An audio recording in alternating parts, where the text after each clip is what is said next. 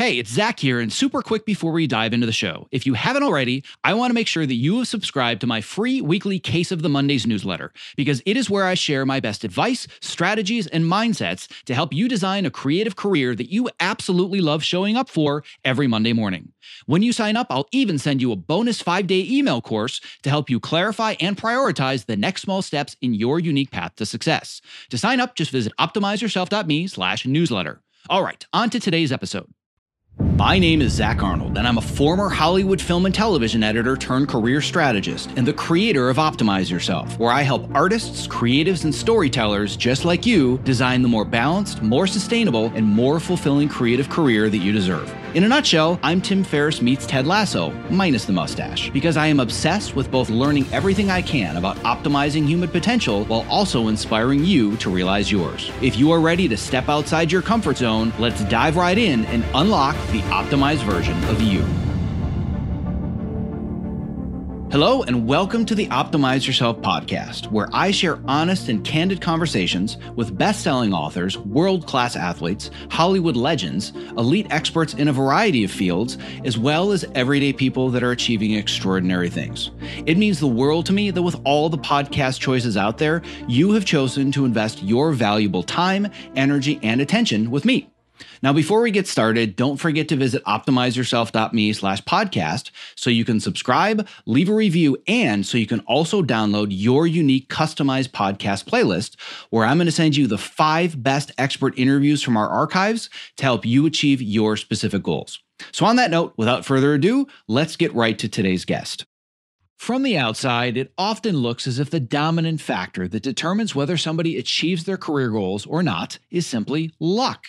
And all of my regular listeners probably already know how I feel about the 4-letter word that is luck. From an insider's perspective, having helped hundreds of people successfully make career transitions, I believe that luck is simply when hard work intersects with the right opportunity. And this intersection is no accident when you have the right strategy. One of my favorite aspects of my Optimizer coaching and mentorship community is the relationships that are built when students support each other to pursue work that they feel the most passionate about. For example, when Optimizer students Nick Toll and Fabian Corrado originally came to me, neither one of them knew each other. But they both knew that they were tired of the jobs that they had. They felt stuck after trying for years to make a seemingly impossible career change, and they were ready to do anything to get back on the right path. Nick Toll had been an editor in reality television, and he transitioned to the scripted world as an assistant editor. He was finding plenty of regular work, and he even had the opportunity to do some cutting in addition to his assistant editor duties. But he couldn't seem to land his first full-fledged scripted editing gig. Nobody was willing to give him the experience without, of course, already having the experience. And Fabian Corrado was working successfully as an assistant editor in the trailer industry, but he felt unsatisfied and unfulfilled, and he knew that he too wanted to make the jump into scripted content. He worked hard and he spent years climbing his way up the wrong ladder, and he felt stuck and trapped doing a job that he no longer loved. So if you too are struggling to make a career transition, you feel stuck in a dead-end career path, or you simply cringe when you think of the idea of networking, this episode is going to help you get unstuck and think of networking in a whole new light as you learn the strategies that both Nick and Fabian used to land huge career-changing opportunities and ultimately even work together on the same show. All right, without further ado, here is my conversation with Optimizer members Fabian Corrado and Nick Toll. To access the show notes for this episode with all the bonus links and resources that we discussed today, as well as to subscribe, leave a review, and more, simply visit optimizeyourself.me/episode 172.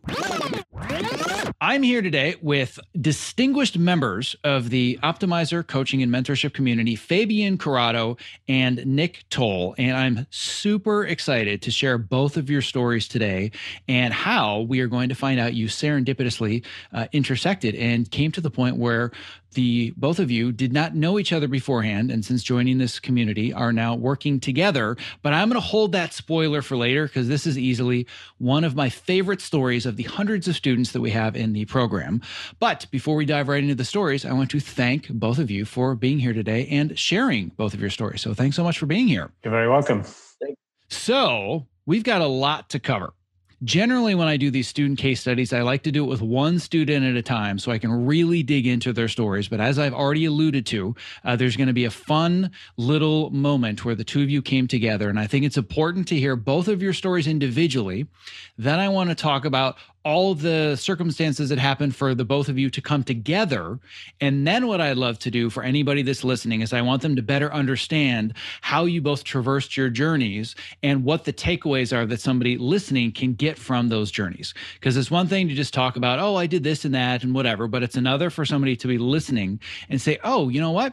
That's actually a really good piece of advice or a good strategy that I wasn't aware of. I'm going to go ahead and I'm going to run with that so I can get success as well. So I would love, shameless plug for anybody listening today. If you're inspired by these stories, would love to see you in the coaching and mentorship program in the near future. But if for some reason, whether finances, time, schedule, or otherwise you can't make it, I still want you to feel like for the next hour or so, you too are a member of the community and you're going to get some takeaways from this conversation and you too can take action and get results. So on that note, we're going to start with one story at a time and just chronologically because he technically has seniority over you, Nick. We're going to start with Fabian. So Nick joined the program in February of 2020, which I remember very clearly because all of my students that I had right when the transition happened to the pandemic have a special place in my heart for all of them. So Nick, I definitely remember that situation, as well as Fabian, you joined in May of 2019. And if I remember correctly, you were in the experimental semester where I tried to have students in night classes, which, by the way, was a massively failed experiment. But I tried it once, and you were, I think, only one of 5 students that ever did a night course with me before I went to all mornings. I actually prefer the nights because it just worked for my schedule better. Yes, so. And I've also learned since that you and I are both not morning people. Unfortunately, yeah. So where I would like to start is where you began with the program, or maybe even a little bit before, Fabian, because you and I had a couple of random connections, one of which was with a student of this program beforehand, a student named Len Chicatello, who I believe I also have a case study available for. But you came from the trailer world, the short form world, correct? Correct. So given you were in the short form world, give us a little bit of a background about what you were doing at the time and what originally brought you to the coaching and mentorship community. Well, I actually started my career in EPK trailer houses. I basically started at the very bottom as a runner and then just kind of worked my way up from a runner to machine room to assistant editor over about a 4.5, 5-year period. And then I was at my second company that I was working at. And I got to a point where I just kind of hit a wall and I wanted to make the jump to scripted television. And I knew that was kind of the plan from before I even started, like in this industry. I knew like eventually I want to get in scripted and work on TV shows or movies, but I had zero idea of how to make that jump. Because once I like kind of started going in the trailer world, I realized the two worlds are they don't really cross over. Like it's very hard to make that jump from like the trailer world, EPK world over to scripted. So I remember I was watching, I think it was season 2 of Cobra Kai. And in my head, something just clicked where I was like, you know what? I'm going to make a list of all the editors and AEs on this. I'm just going to start looking them up and seeing what they did, what their background was. And then I remember, I got to your name and then it kicked back all your programs that you do. Like your website popped up and I was like, oh, what's this? Like he runs like a course teaching people how to actually like make this transition or help people out. So I'm like, okay. So I think I emailed you a few times because I saw that you were opening the course for like May. So I think I actually got impatient and sent you an email like twice because you hadn't responded. And I'm like, I don't want to miss this opportunity. Like this is like, I want to get in this course. And then you and I had a few Zoom calls. And then you said that we'd be a good fit. So then we started working together in May of 2019. And then I think that going through that first course really opened my eyes to how scripted works because I had no idea how scripted works, how to even like break into that at all. So I think that was a game changer for me.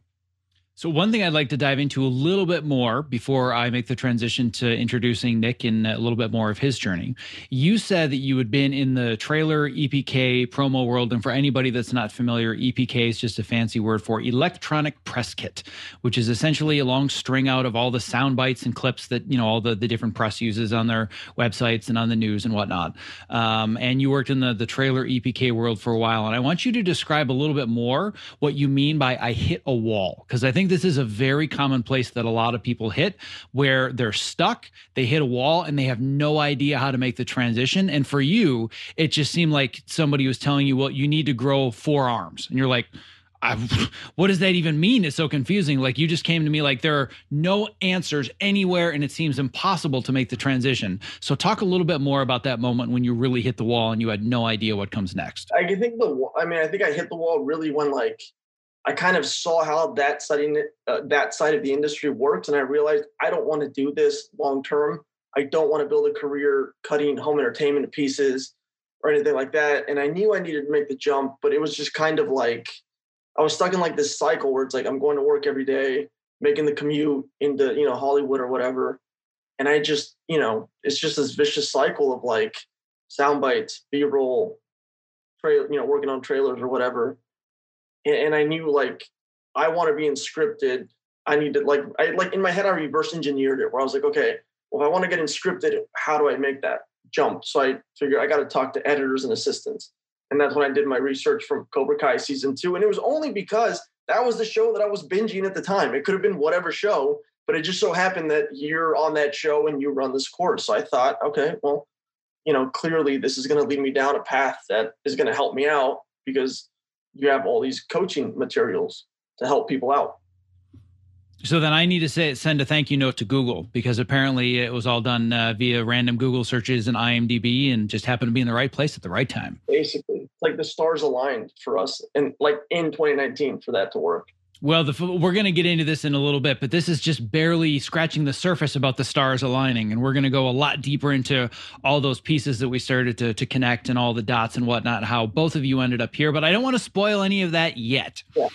So next step, I want to have a similar conversation with you, Nick, and I want to better understand where you were in your career, because you were in not the same position, but relatively similar position in that you had hit a little bit of a wall and you were kind of sort of stuck, but in a different sector of the industry. So give me and the audience a little bit more background as to where you were when you started the program and why you decided to join. So to give you a little bit of the backstory, I was an editor in reality TV for a while. And I got kind of, again, sort of hit the wall with that and realized that was the kind of content that I didn't really have a particular passion for. So started to spread my wings into other things and found my way into scripted television, which was where I wanted to be as an assistant. And was able to take the skills that I'd learned from cutting in reality, to make quite a few opportunities for myself along the way, but wasn't fully able to turn that into a permanent editing position. So was looking for things that would help me on that journey and speed up the process. And that's how I came upon you. Well, really from two different avenues. One was through the Fitness and Post podcast was how I heard about you. An OG-er, Fitness and Post.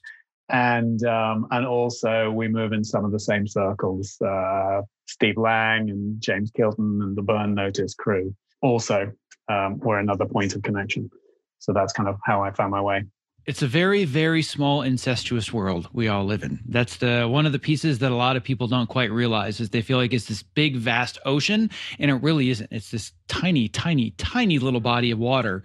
But sometimes you have to look around and realize how similar all the people are that are working in it. And if you don't know the people working in it yet, well, you need to get to know them. And that's certainly something we're going to talk about more as we get deeper into this conversation, our networking skills, because that was the big thing for both of you. But the one thing I want to dive into a little bit deeper with you specifically, Nick, is the idea that you are an editor in reality, and then you made the step, quote unquote, backwards into being an assistant editor in scripted. So talk a little bit more about why you made that decision, because a lot of people believe that's the only possible way they can make the transition to scripted is to take a step backwards, which I disagree with. But I think that for some people it's the right fit and for some it isn't. So I'm curious why you decided to go that route versus going editing reality to editing scripted. I think it was really because of the opportunities that kind of came my way and the people that I knew. I co-edited a documentary, and one of the other editors on the project was Andy Seckler, who was the one of the supervising editors of Battlestar Galactica. And so I was talking to him about his background and experience, and he said, well, I can't get you a editing job in scripted, but how do you feel about coming and being my assistant? So, I took that opportunity and certainly don't regret it. He was an excellent mentor, and we're still in contact, and it's been a really good relationship. But yeah, had an editing opportunity come along, I would have taken it, but the assistant editing was kind of what presented itself. So I took that.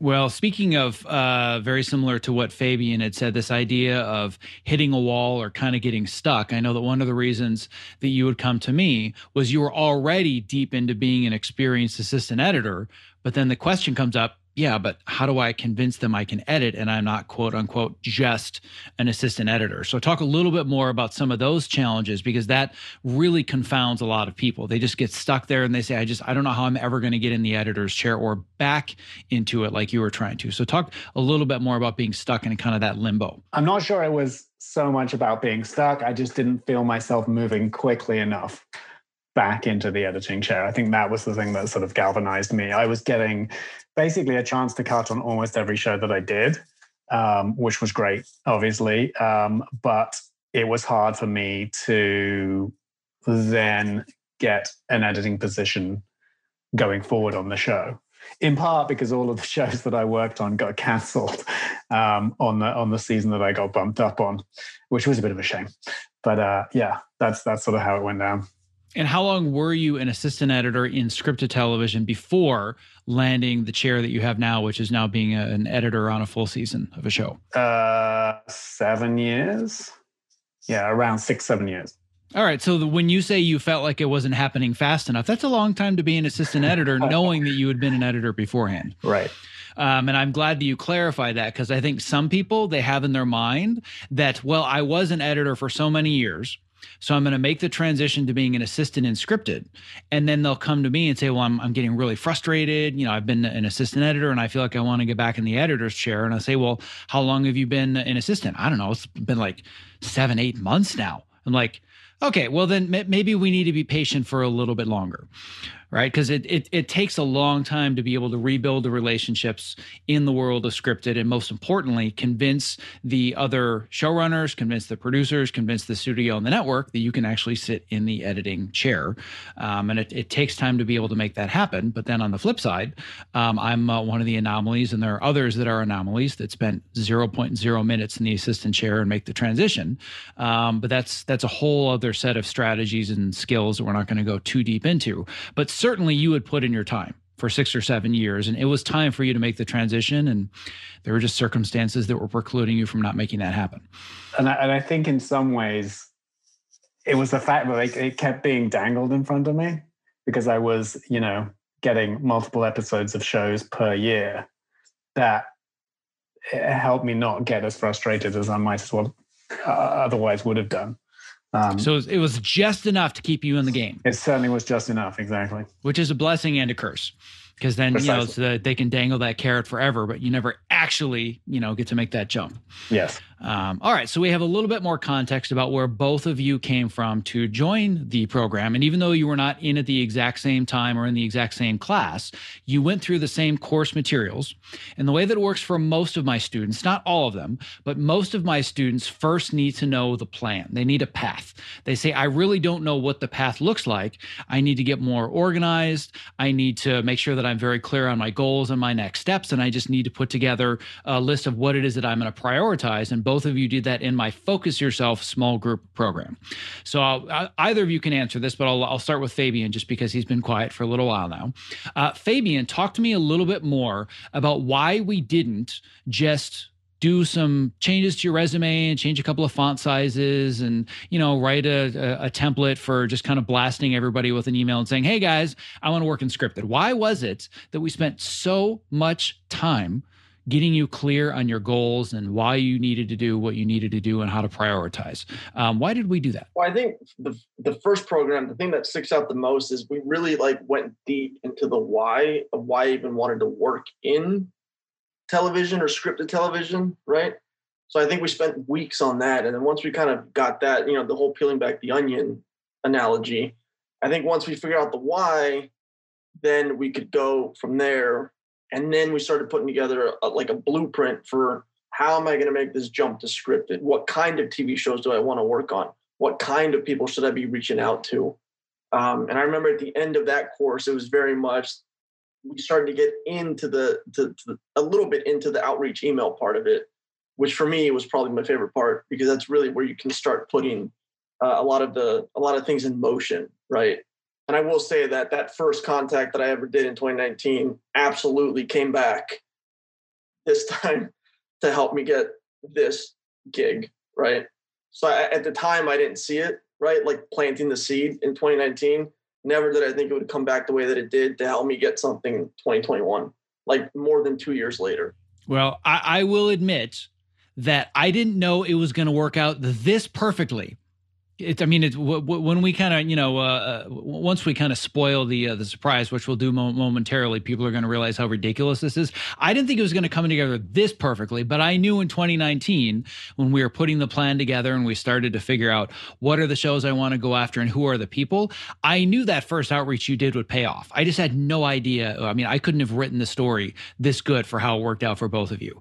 But I knew that we were planting that seed. But before we get to the networking side of things, one of the other things that I want to mention about your story specifically that complicates it a little and why I think the Focus Yourself program was so necessary was the fact that you also have a lot of responsibility outside of working in the industry. So do you mind just talking a little bit about that? Because we had to figure out, how do we prioritize your time because you have so little of it to actually put towards advancing your career? Right. So in addition to building my little career off in, trailer houses and EPK world, what people don't know and what they often don't see is after hours, I would work pretty much 3 to 4 days a week at my family grocery store.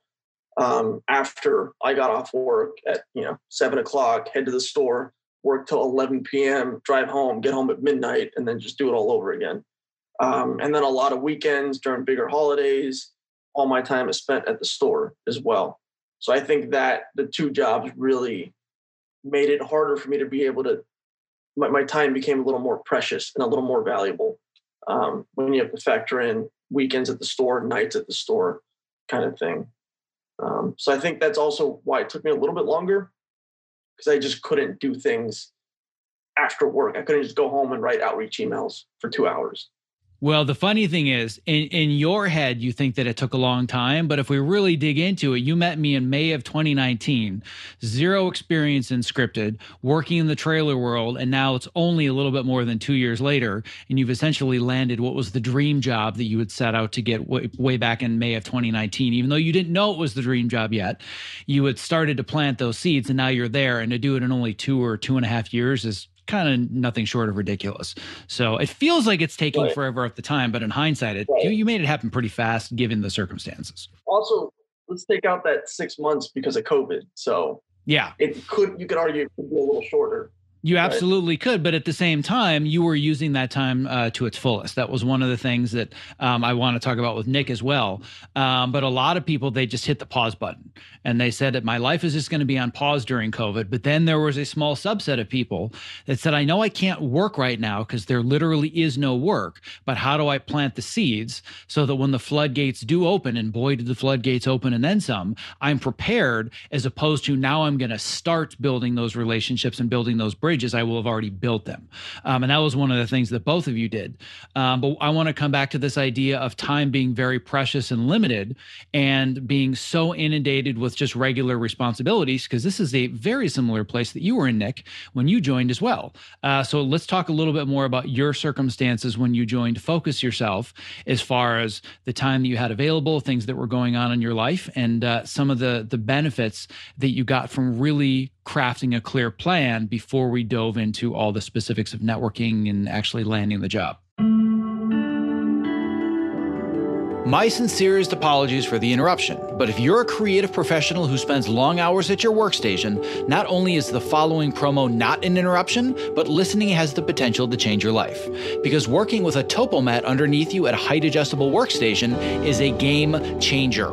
Let's learn a little bit more from Ergo-Driven co-founder and CEO Kit Perkins, creator of the Topomat. The Topomat is the first anti-fatigue mat designed specifically for standing desks. The real benefit of a standing desk is movement. We found bringing in this cushioned terrain under your feet, your brain just subconsciously engages and you wander around and you get that movement at the standing desk that you need without even having to think about it at all. People will come to me at an event or a panel and they'll say, I got the Topomat because of you. Even when they had a mat, once they used this one, it was a total game changer. We've just heard time and time again that with Topo, we've kind of hit the sweet spot, that it's the right premium quality materials and a right shape that people are actually getting benefit out of this stuff. You spend more time here than anywhere if you do creative work the way that I do. So I would rather be driving around in a Ferrari than a Ford Pinto. And I feel like this is the Ferrari of the standing mat. One of the things you don't realize is that at a standing desk, your main interface to the world, your body's main interface to the world is the ground. If you're going to invest in anything at that Ferrari level, it should be what you're standing on. Well, my goal is that for anybody that is a creative professional like myself that's stuck in front of a computer for inordinate amounts of time of their waking life, they're doing it standing on a Topomat. So you and I, my friend, one edit station at a time are going to change the world. I like it. That's a utopian vision I can get on board with. If you're a creative professional looking for a simple and affordable way to stay active, energetic, and focused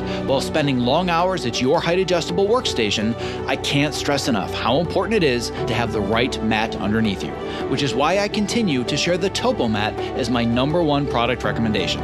To learn more about the Topomat and purchase yours, visit optimizeyourself.me/topo. That's TOPO.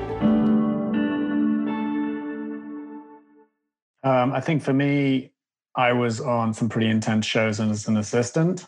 And so what I got out of the course certainly in the early stages was trying to focus on the things that I needed to advance my career.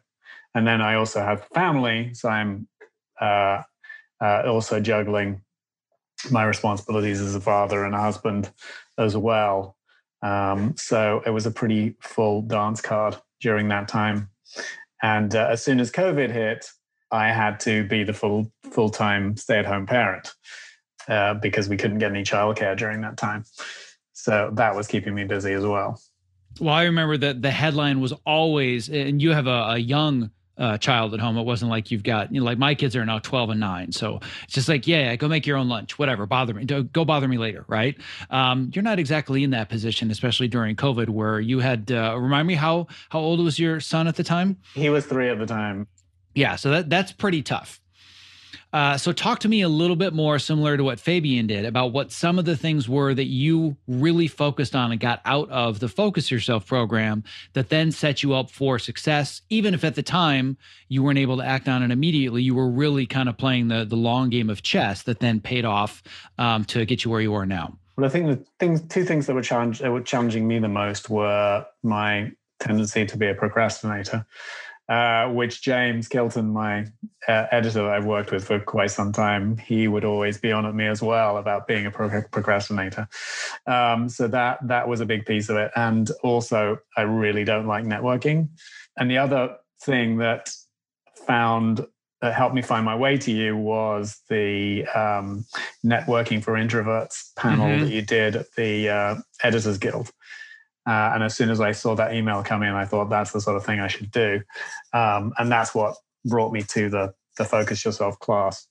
Yeah, so those are the two things that the class really helped me with, and that I think have helped me further my career. All right, well, let's talk a little bit more about how they helped you and how they helped Fabian. And I'm just going to latch right onto this idea of I hate networking. As I probably hear this from just about every single person that joins this program. Very rarely, if ever, have I had somebody that joined and said, well, I do creative work for a living, but what I love to do after hours is meet people. I love going places and meeting people and talking to them. I don't hear that too often. Maybe if I worked in real estate, I would hear that, but I don't hear that too often. And I know that Fabian, you are certainly in a similar category of, dear Lord, do I really have to like put myself out there and talk to people? Like, do I have to do it? Is there another way, really? Yeah, there's definitely that part. I'm very much an introvert. I don't, because when you hear networking, you think of like some event and you're handing out business cards and doing that whole thing. And I think what actually drew me to your second program that I did was the networking through email, because I'm like all about email. I will send emails all day if I have to, because you can do that at home. You can write it. You can schedule the email so you don't have to hit send, right? So it kind of alleviates that like that pressure of like, all right, I'm going to hit send now. You just set it and then forget it. So I think that that second course is definitely a lot more up my alley. I definitely don't consider myself like I don't think I would do well in a networking event in person kind of thing, And I think I struggle. I think most creatives struggle with that. Very few people in post that I've met are like going to networking events or trying to meet people. There's a reason that we chose our job as a living to sit in a small dark room by ourselves, because it better suits our personalities. Not become actors. Yeah. Yes, exactly. Or we could become actors and, be energized by being in front of lights and set and attention. And we are all the polar opposite of that. But I would argue, and I've seen this happen with many people, and there have been a few anomalies. And you guys can argue against this if you like, but I would argue that part of the reason that you both got so much out of the networking program is because you spent so much time getting very, very clear on your goals first, rather than just diving in and revising resumes and writing email templates. And, we spent that full 12 weeks just getting clear on what do you actually want out of life and how do I better manage my time? Because I've seen a lot of people flounder that have not done that first, where they've tried the networking program. And after a few weeks, they're like, yeah, I don't know if I'm ready to send outreach emails because I have no idea what I want to do with my life, or I have no idea how to manage my time and I can't get anything done. So I would argue that the Focus Yourself program lent a lot of the success to you getting so much out of Advance Yourself so quickly. Would you agree or disagree with that? I would agree with that. I also, one thing that I think puts me in a unique position is I didn't move here from another state, right? I was born and raised here. All my family's here. So I didn't like take a chance on it. If nothing worked out, I had a family grocery store that I could go back to. So in my head, it was, this is all I'm doing. And if it takes me till I'm like 39 to do it, then that's how long it takes me. But like, there is no plan B. It's just, this is what I want. And I'm just going to do what's necessary to get there. Right. I've worked with people who they've left the industry because COVID hit, they moved back home and that's it. They're like, I moved down here for 5 years, didn't work out, I'll go home. And now they're off doing whatever they're going to do. So I think for me, there was never a question of, do I really want to do this or do all the steps or figure out what I want to do? It's, this is what I'm going to do. It'll fall into place somehow. Right. And we clarified the somehow for you. Right.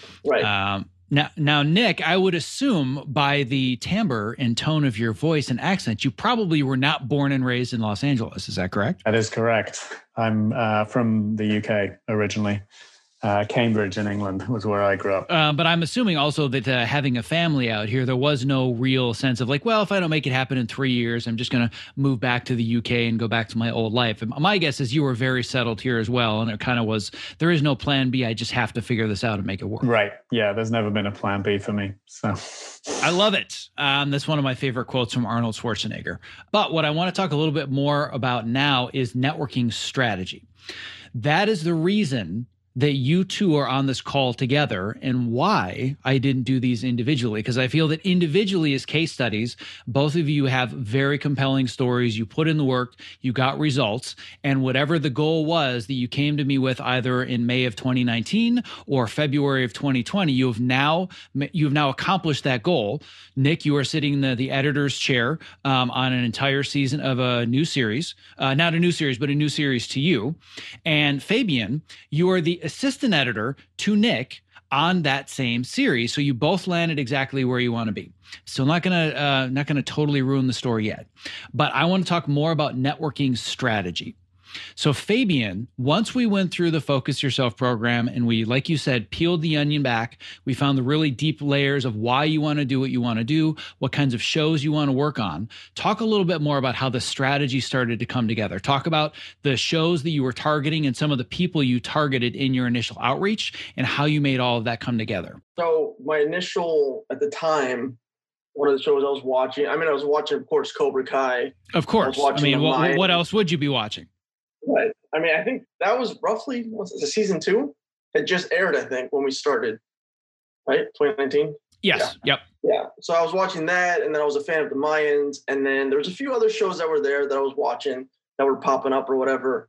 For me, because I had no experience in scripted, I think the plan was more or less, the seeds that I needed to plant were basically talking to assistant editors with a similar background as me, either from Trailer Houses, EPK, or even reality, a little more similar to what I was doing, and then talk to them and see how they made the switch, which was a big help. I talked to some great AEs who kind of gave me some insight on how they made their transition, which was very helpful.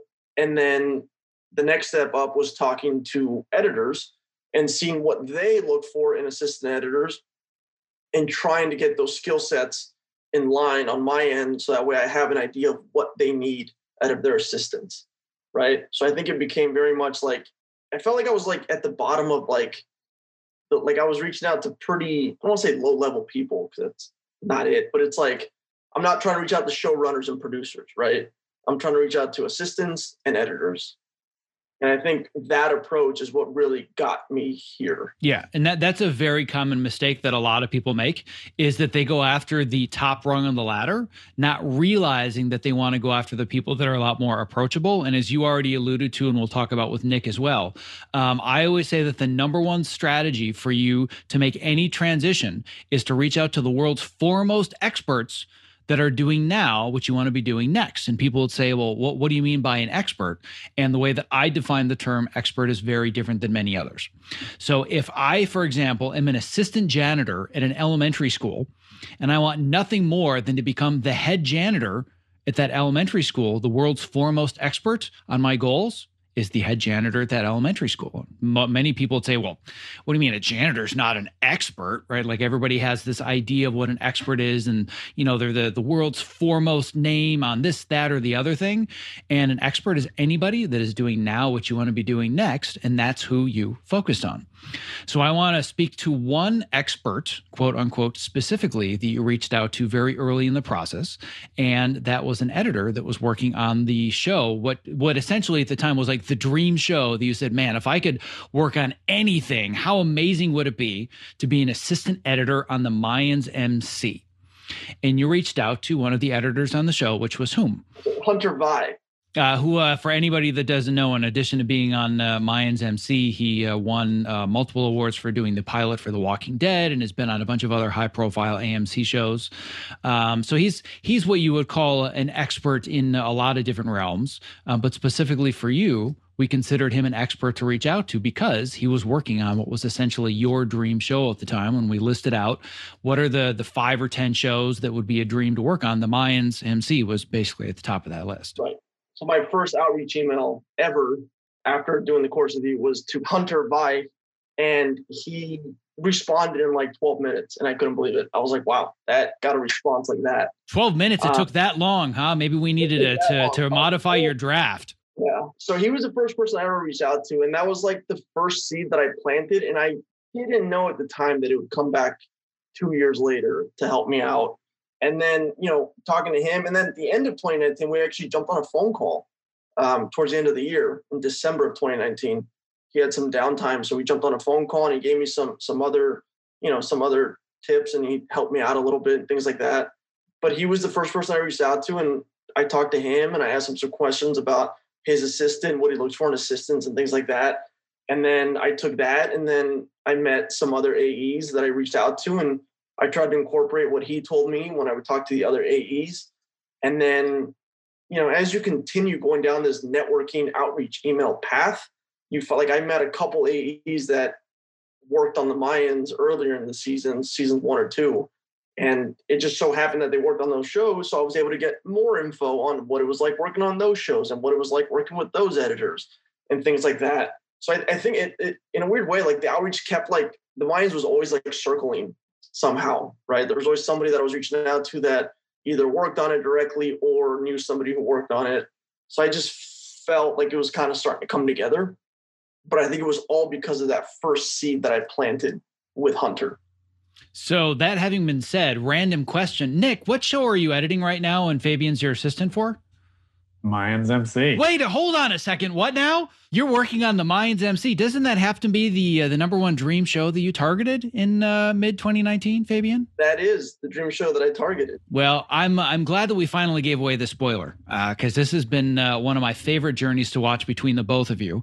And I love how all of it came together, but we haven't talked yet about the other important part of this puzzle, which is Nick, how you made the transition from the assistant editor's chair to the editor's chair on Mayans. So now let's talk about your journey from going through the Focus Yourself program, getting really organized with my time, figuring out how do I really clear this path. Then, of course, COVID hits and derails you, at least for a little bit, because you have to go into dad mode. But what was it that you specifically did to get yourself out of the assistant chair into the editor's chair on the Mayans? So I was basically, trying to cultivate whatever opportunities came my way. And James Kilton, the editor that I was working for, he was offered an opportunity on Mayans the previous season, I think, and wasn't available, but kindly recommended me. And at the time, they were like, no, thanks very much, but no thanks. But obviously, they still remembered me. And then when it came around again, they reached back out to me. And also, I think that, and I don't know this as gospel, basically, I haven't had a chance to talk to them about how it all came together, but I'd done another show for FX and the Disney World in the meantime, which had gone well. And so I basically got recommended into the show from multiple kind of sources. So some of the post people at FX, as well as another showrunner that I worked with and other editors. So it was one of those sort of all roads were kind of leading to the same point. Yes, and this is something that we talk about as well when it comes to networking strategy, is that especially when there's an elephant in the room, this is something that we talk about a lot with the outreach emails, with resumes, specifically with a job interview. It's identifying the elephant in the room. And for both of you, the elephant in the room was that I have the skills to do the job that I want, but I don't have the experience. And most people are not willing to hire somebody if they don't explicitly have the experience, which then, of course, is the catch-22 of, well, I need the experience so I can get the experience. And clearly people have been solving this problem for millennia because we all somehow are able to navigate our way. But what I always say is that if you're in that position, you need advocates. You need to essentially do a full frontal assault so they don't hear Nick's name once. They hear it from like 4 different directions and they're finally like, okay, fine, we'll meet with the guy. If everybody says I got to meet with them, I'll meet with them. But it's all about surrounding yourself with those relationships so all the pieces can come together at the right time, which it did for you in this case. Yeah, I mean, I think the first year my name kind of went into the hat. I had maybe 3 people speaking up for me and then was able to sort of double that the second time around. And so they met with me and the interview went well. So one of the other things that I want to talk about with you specifically, Nick, is a little bit different when it comes to networking strategy. With Fabian, it was very much boots on the ground. Let's put together a spreadsheet. Let's do IMDb Pro research. Let's make a list of people. Let's send outreach messages. I'm going to put myself out there. I'm going to learn the skills. I'm going to do calls. And then bam, all of a sudden he's the assistant editor on Mayans MC. There was a component with your journey, which is very similar to a lot of people's, that's a little bit more esoteric and a little bit more psychological. It's less about who are the people that I need to email and how do I update my resume. I think for you, and you can correct me if I'm wrong, but for you, there was a component of, I need to believe that I'm a scripted editor so I can get other people to believe that I'm a scripted editor, because you were a reality editor for a while. But I know that we had more than one conversation about making sure that you consider yourself an editor. Otherwise, other people aren't going to consider you an editor. Do you remember some of those conversations? I do. Yeah, that was definitely a big part of it. And I'd say the other part of it was also sort of activating my network. that was the other sort of secondary piece of it. So let's talk about what that means. What do you mean by activating your network? Just being a lot more proactive at reaching out to people, reminding them that I want to do more editing, reminding them of my skills, and kind of just keeping in touch with them. And that's one thing. That's an area where I think a lot of people fall short, just because there's so much work nowadays and the hours are so long that people say, well, how do I have time to keep up with anybody? So the first part of it is I just need to keep up with people and reconnect with them. There's another trap that I feel a lot of people fall into that they don't know how to get out of. And I think you were in a similar position, and I want to know how you got out of it. It's that even when you reactivate your network, how do I convince them that I'm not just an assistant anymore? Because your network all thinks of you as the assistant editor in scripted, but now you need to convince them, no, I'm not doing that anymore. Now I'm an editor. So how did you not only get over the hump of I need to make sure they know I exist, but I also need to convince them, hey, I do something else now? I think a key piece of it was being willing to turn things down. There it is. Turning things down and using, what's the magic word? Thanks, but no thanks. The magic word is no. So I'm glad you brought that up. Continue. So yeah, I mean, I had an opportunity to go back to a show as an assistant editor. I was practically begged by numerous people to go back, and I saw it as probably not being a particularly good route to editing. So I decided to pass on that, and then got offered some pilots to assist on, and again said no, even though they were pretty tempting. And then just kind of held my ground, and that's when the Mayans opportunity came along. Isn't it funny how that works out? Now, on a practical level, did you saying no to any of those opportunities directly lead to getting hired as an editor on Mayans? Yes. How so? Basically, I got offered FX offered me a pilot opportunity, and I said no. And a few days later, I heard, well, we might have an editing opportunity for you. Send me a resume. So what do you think would have happened if you had just said, I really don't want to work on this pilot as an assistant, but it's just, I'll just do it one more time. I'll just say yes one more time. What would have happened then? Do you think they would have then said, you know what? Yeah, let's get somebody else for Nick because he'd be much better as an editor on Mayans. You think they would have done that? I suspect not. I don't think that they would have. So at what point did the switch happen in your mind between, yeah, I want to be an editor, but I'm really an assistant and I need to pay the bills and I need to make sure to say yes to these opportunities? At what point, and this is a gut reaction, there's no way to really explain this, but when did the switch happen in your gut where you're like, I don't care how good the opportunity is, this isn't what I do anymore? How did you know when that moment hit? I'm not sure there was a particular time when that I can't point to any particular moment where that happened. Yeah, it was just a gradual realization that I should take a pause, because I'd been I worked basically 11 months straight, and it was time for a break. And I saw how many opportunities there were out there in terms of so many shows. So it seemed like a good opportunity to strike out for some editing. I have spent almost 10 years now raving about how much I love my Topomat, and I have finally discovered what I now consider the Topomat of desk chairs, the Core 360. The Core 360, spelled QOR, is designed to keep me constantly moving while seated in an upright and balanced position.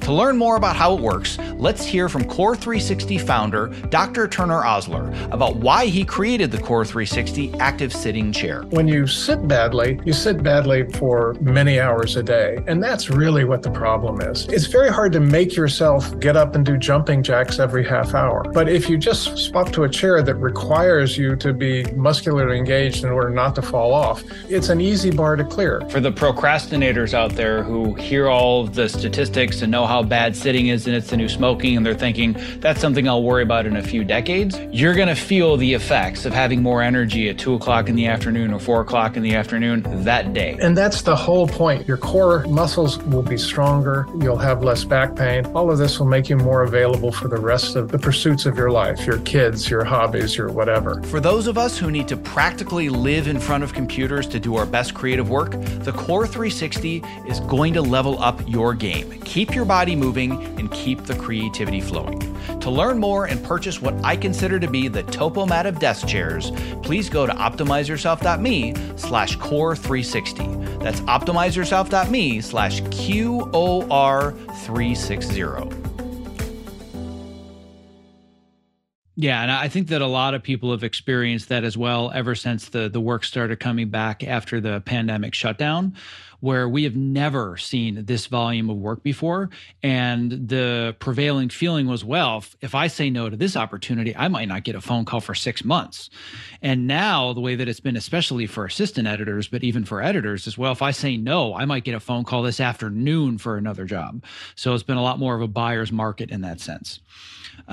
So now talking about this transition in mindset from I just do this one thing to I now want to do this other one, I want to go back to you, Fabian, because we're missing one other key component of your transition that I think is really important.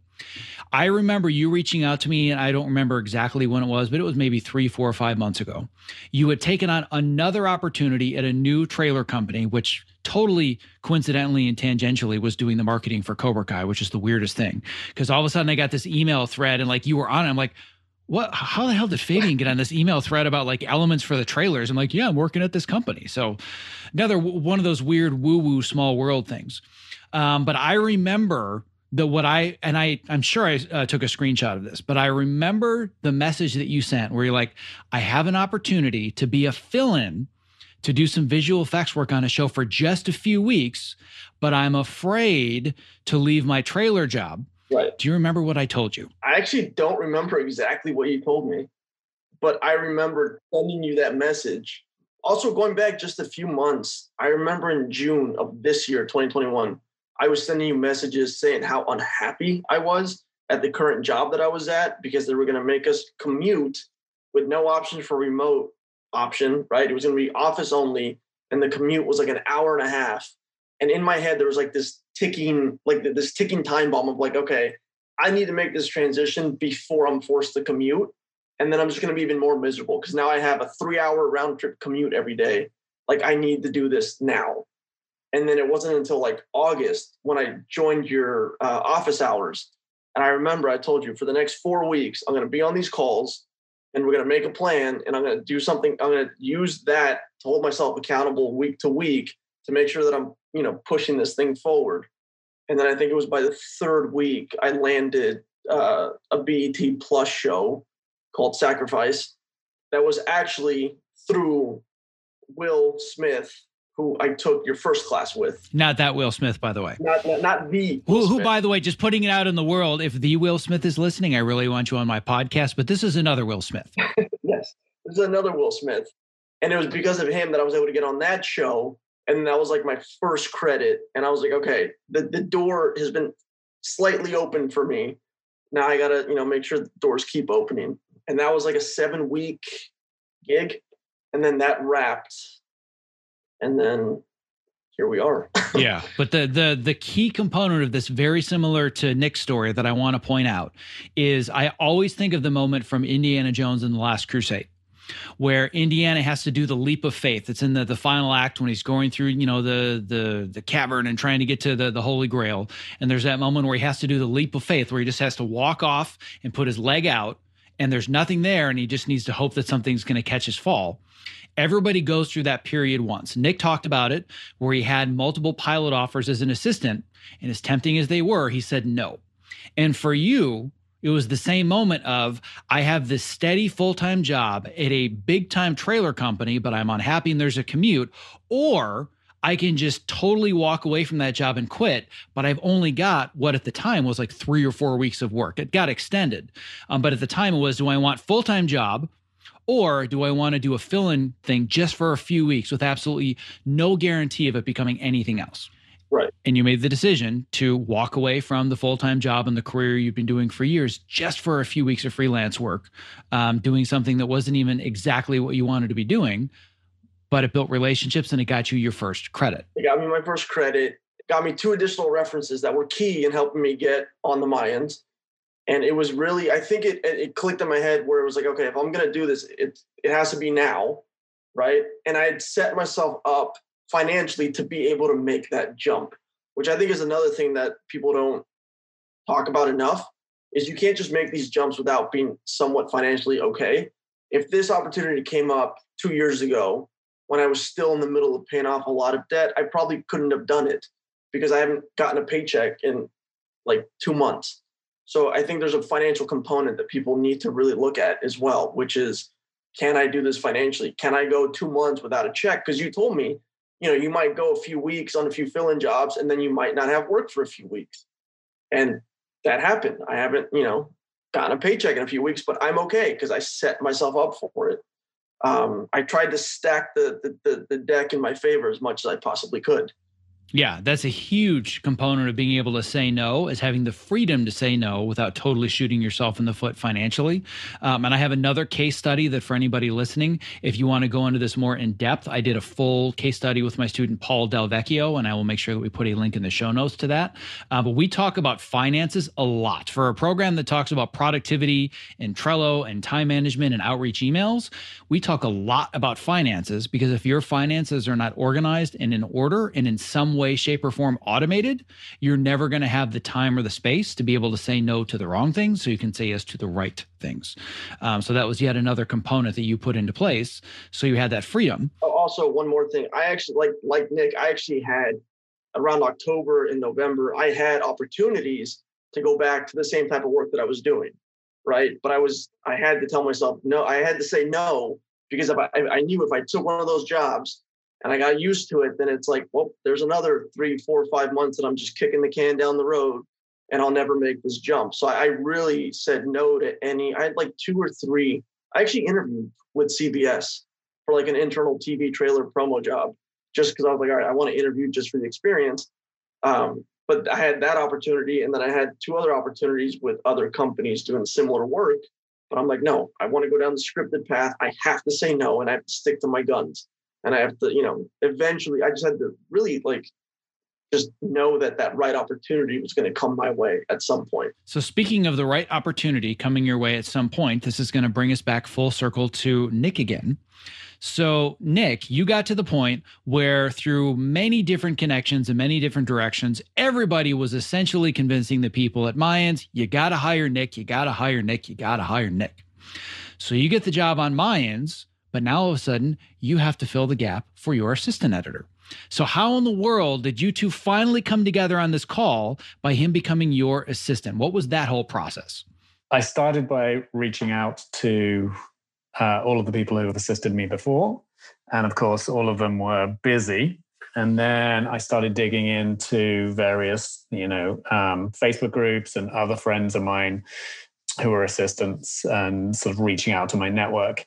And everybody was booked.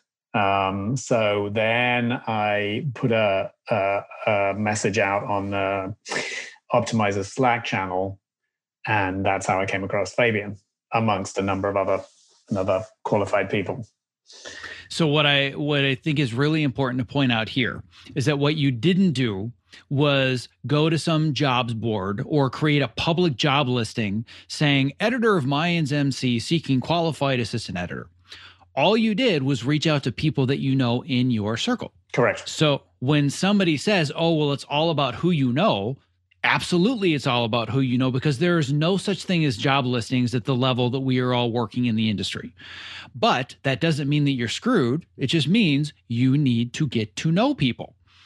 Because that's how for anybody that doesn't know how the process works, if they're thinking, well, how am I ever going to find an assistant editor job in scripted? You have to know people that are in a position like Nick, where they start asking around and saying, hey, do you know anybody that's available? Do you know anybody that's available? Do you know anybody that's available? It's all about having those connections and being the most recent on their mind. So ultimately, you chose Fabian. And although he's on the call right now, we're going to pretend he's not for a second. I would like to know why Fabian was the best choice, given he doesn't really have the experience necessary. Why did you decide to do it anyway? I think the first thing that caught my eye was his resume, which was very nicely laid out. And, I like pretty pictures. What can I say? So that immediately sort of put him above the people with the terribly laid out resumes. And obviously I saw that he didn't have a huge amount of experience on point for scripted. But the message that he sent me kind of spoke to his enthusiasm. Then we started exchanging emails, and that the enthusiasm thing really kind of came through. And for me, enthusiasm over experience is very important. If I have to choose between those two things, enthusiasm counts for a lot. So I interviewed him and a number of other people, and it just seemed to be a really good fit. We got on really well, and that was the point where he told me he was a Mayan superfan and told me the whole backstory with you and all of that stuff. So I kind of got comfortable in terms of what he knew and what he didn't know, and his willingness to learn what he didn't know. So we haven't really started working together. So my fingers are crossed that it's all going to work out. But aside from that. Well, I specifically scheduled it so I could do this beforehand. So that way, if you fire him after the first week, I can still, just cut that part out of the story. But I'm not worried about any of that. But I guess the other component of this that I think is so important for people to understand, specifically those that are in Fabian's position, is that if you don't have the experience, what you have to get really good at is telling the story that I have the skills. So Fabian, you and I have talked more than once about this hypothetical situation. And Nick, you and I had the exact same conversation. I asked all of my students this that want to make the transition. If you got the job tomorrow morning, do you know enough to not fail your first week?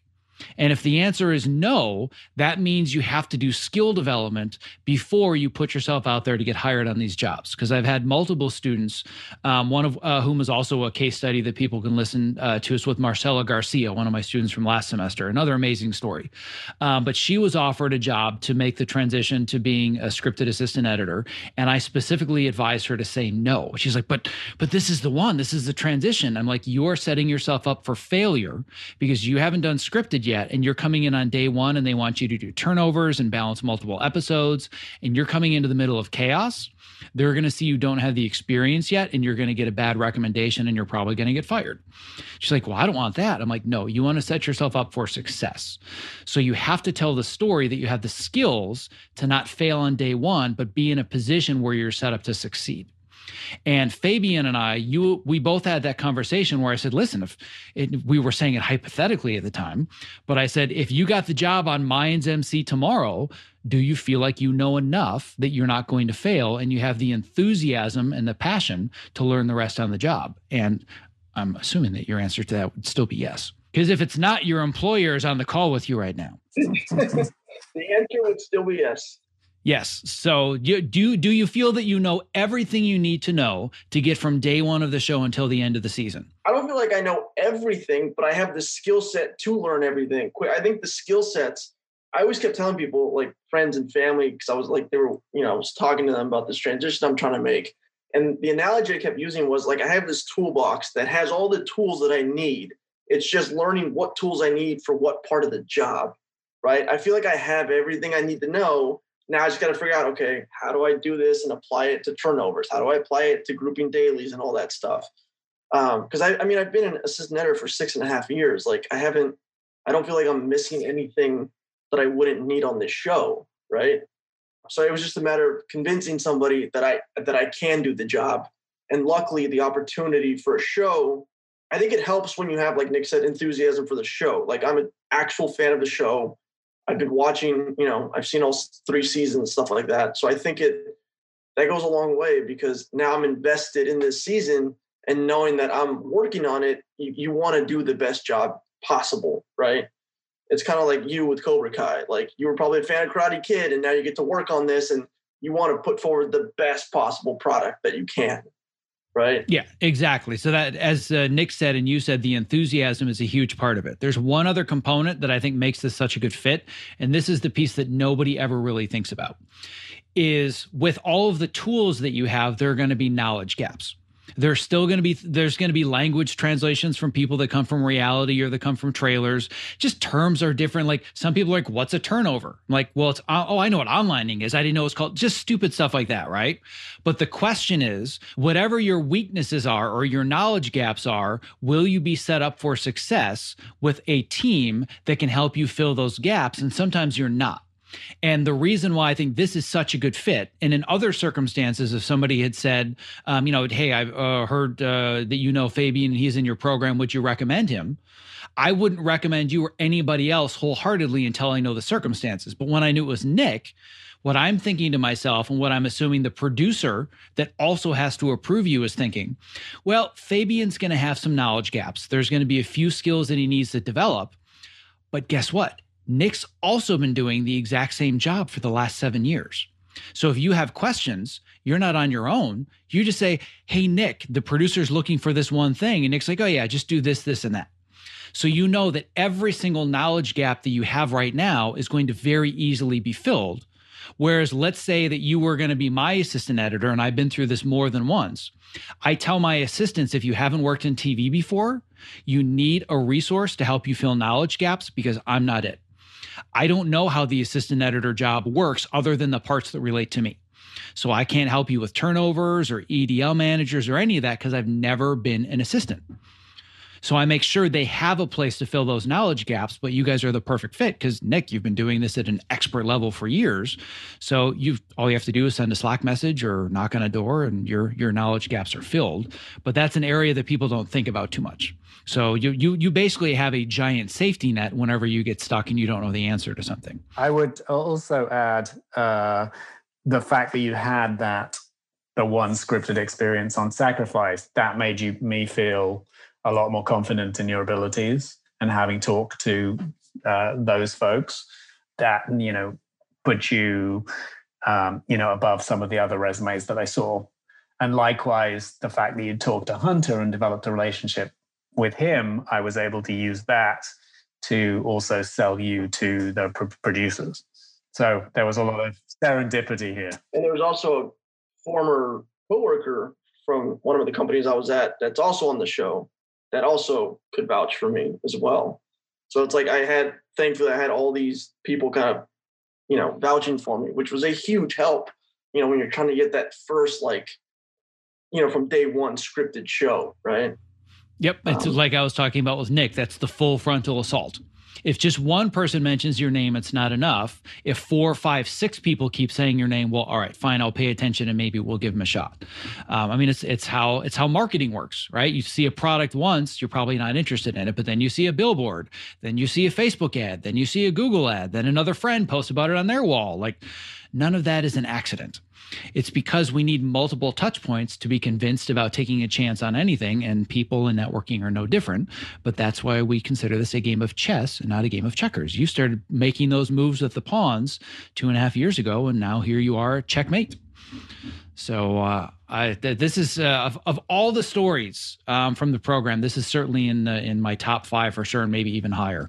I love how all of these pieces came together. Just, if we call it serendipity, but was it really serendipity, or was it just a shit ton of hard work over the course of time and relentlessly taking the steps that were necessary? A lot of it was patience, which I had very little of.